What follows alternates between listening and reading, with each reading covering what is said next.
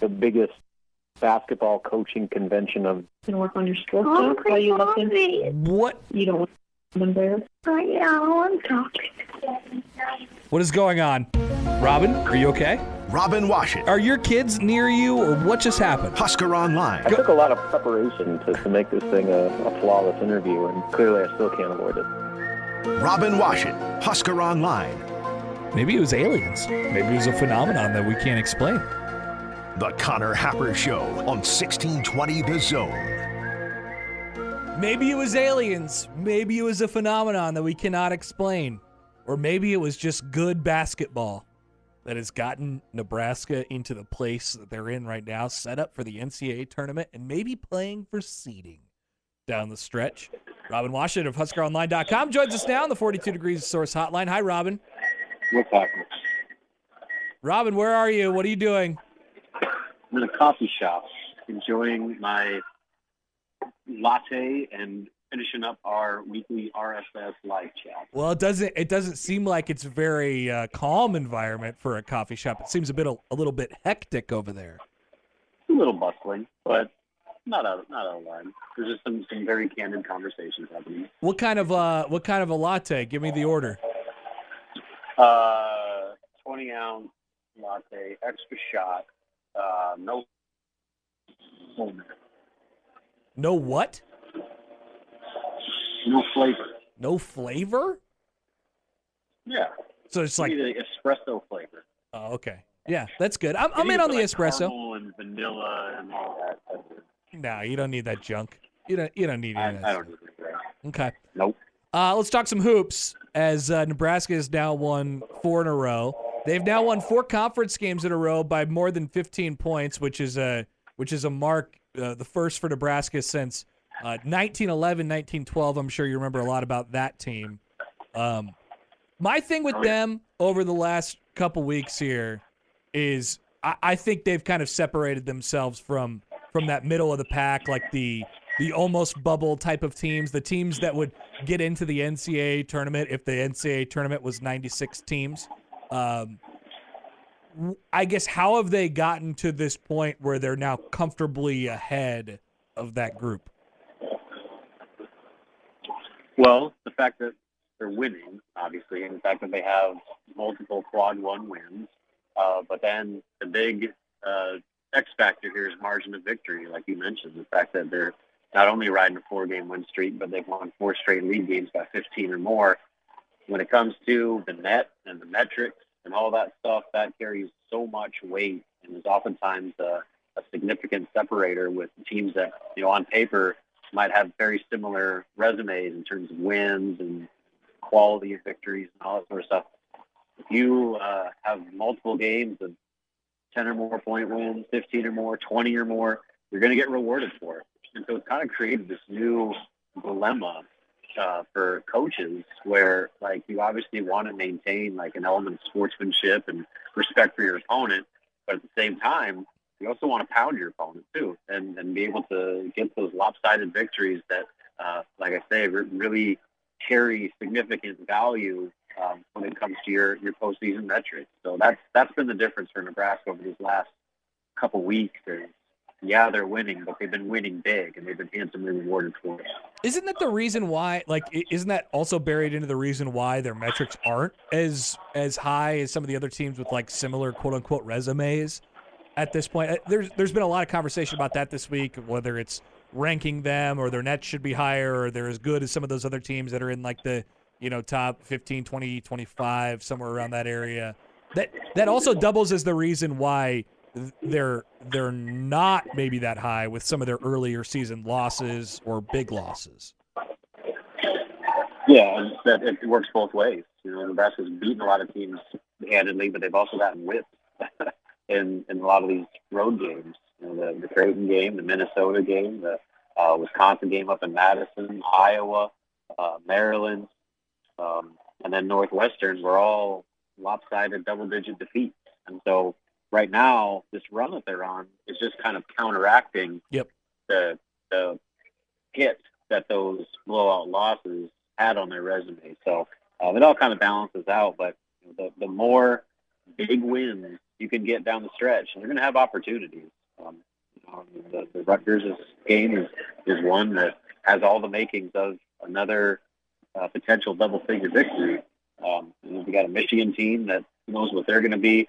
So the opportunity is there to stockpile a few more of those on top of the quad one opportunity at Ohio State on Thursday. So again, that's why Nebraska's in a good spot right now, and their ceiling could get even higher over the next couple of weeks heading into Minneapolis. Yeah, what's your trust level with this group right now? Given what they've done for the last couple of weeks, they've been one of the better looking teams in the country, just coming off of that Northwestern loss back 3 weeks ago today. Mentioned beating, whatever's in their way pretty handily. Like, what's your trust level going into the final three that they can be the team that they've been for the last couple of weeks here? Pretty high. Tomorrow night is by far the most fascinating one, just because Ohio State's, they got some momentum too. And they made their coaching change, and all of a sudden they're starting to figure things out a little bit. So that game is going to be a really interesting matchup with two teams that are red hot right now. And with Nebraska finally getting that road victory, is that mental block of going on the road finally out of the way, or are those same issues we've seen over the course of their first 7 road losses going to come back to haunt them again? So that game aside, though, I feel really good about their chances against Rutgers on senior night, and coming up here on next Sunday.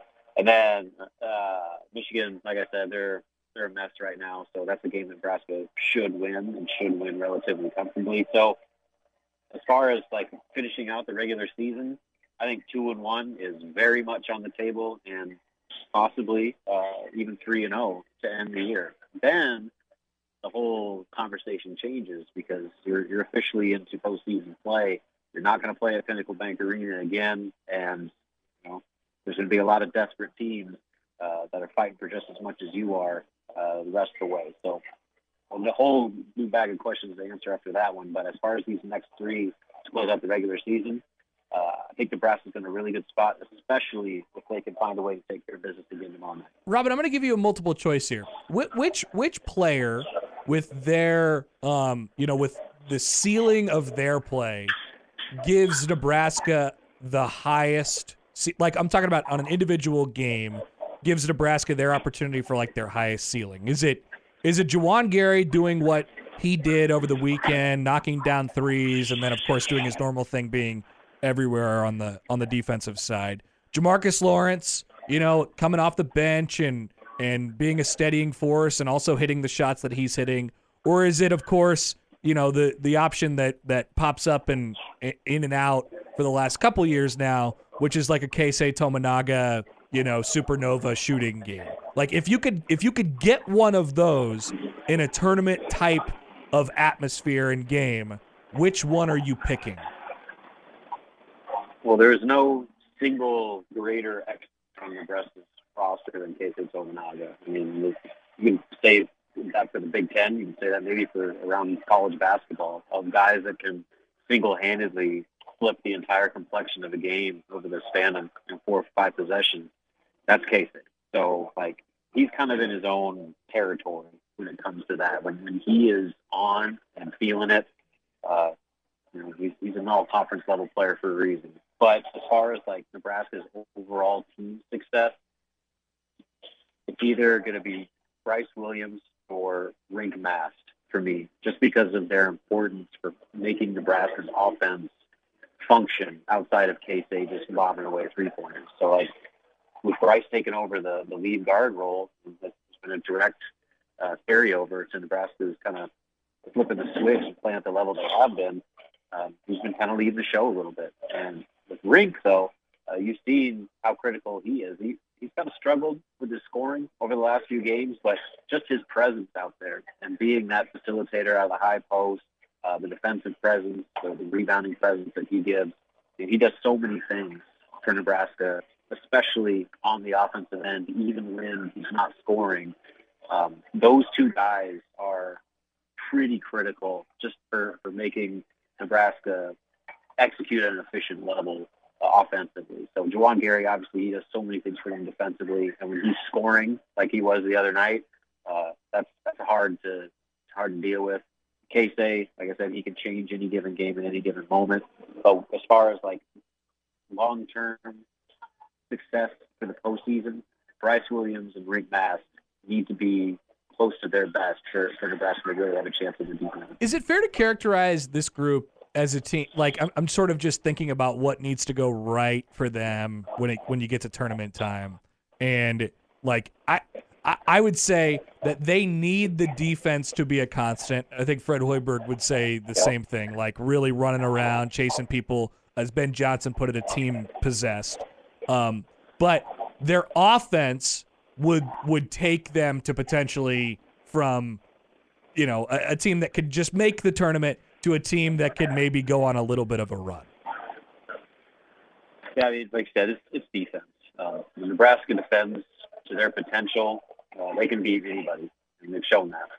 But when they have lapses with their defensive effort and intensity, especially not just guarding the ball, but finishing possessions with defensive rebounds, they struggle against anybody. So, like, that is by far the number one factor for Nebraska's game-to-game success is their level of defensive effort and intensity and crashing the defensive glass. But that also put ball security in there as well. Yep. You gotta be intentional with the basketball. You gotta value possessions and can't get sloppy. A lot of times they fall into this kind of funk where, you know, the passes get a little lazy. They try to catch the ball one-handed and just don't have that full presence of mind with the ball, and it results in not only turnovers but, you know, pick-six transition opportunities that get the other team off and running. So that's 1B for me. 1A is defense. Again, that's what this team has been built on all season long. And when they play anywhere remotely close to their potential, they're really good. And then when they take care of the basketball, you know, more often than not, that offense is going to click at a fairly efficient rate. Do you think that they need, at this point, the way it's trending, and we don't know what's going to happen in the next, you know, 3, and then, you know, you're going to get a 4th and then whatever happens beyond that. Do you think this is all trending to be a team that, like, we can't know if they're going to win an NCAA tournament game, but it feels like a group that can and maybe almost should win an NCAA tournament game. Like, how do you feel with that? And then, like I said, there's only so much you can know about matchups going into the tournament, but it feels like a real ripe opportunity. Yeah, well, I mean, I think a lot of it is just how different this team is made up compared to really the last 20-plus years of Nebraska basketball, where, you know, like the 17-18 team, you can make the case their starting 5 was better, but they didn't have even remotely close to the level of depth and the variety of players that could step up and take over a game on any given night, which this team does. And so, you know, they play elite level defense. You know, they have shooters across the board. They can have 5 shooters on the floor at once. You know, and they're a team that, when momentum is on their side, they have the ability to really put teams in the dirt. So that kind of just, I'd say, the top to bottom makeup of this group is why I think there's a level of confidence that's different compared to previous teams, even the 13-14 team. Like that was almost kind of a just miraculous flash in the pan thing where they got hot at the right time, and you're just like, wow, how much longer is this thing going to keep going? Whereas this group, like, you're almost surprised when they have those let-down games, just because the overall body of work has been relatively consistent, in the sense that when they play well, they not only win, but they usually win convincingly. So that, you know, I think that's what separates this group, is the depth, the veteran makeup of this group, and the fact that, you know, their overall body of work right now is as impressive as a Nebraska team has had in the better part of 2 decades. All right, Robin. Thanks as always. Enjoy your latte. We'll talk to you later. I will. It's delicious and keeping me ready to go. See you later. See ya. Robin Washut, Husker Online, latte boy. You coffee guys are weird, let me tell you. What do you mean, you coffee guys? Are you not of coffee? I enjoy a cuppa? I enjoy a morning cup of Joe. But, you know, I don't want to be one of those guys who's like, I need this for, because I don't.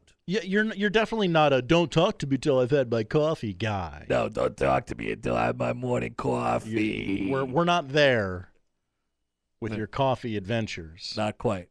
Not quite. We're trending down that path, though. Oh, really? But I don't actually drink coffee. I drink the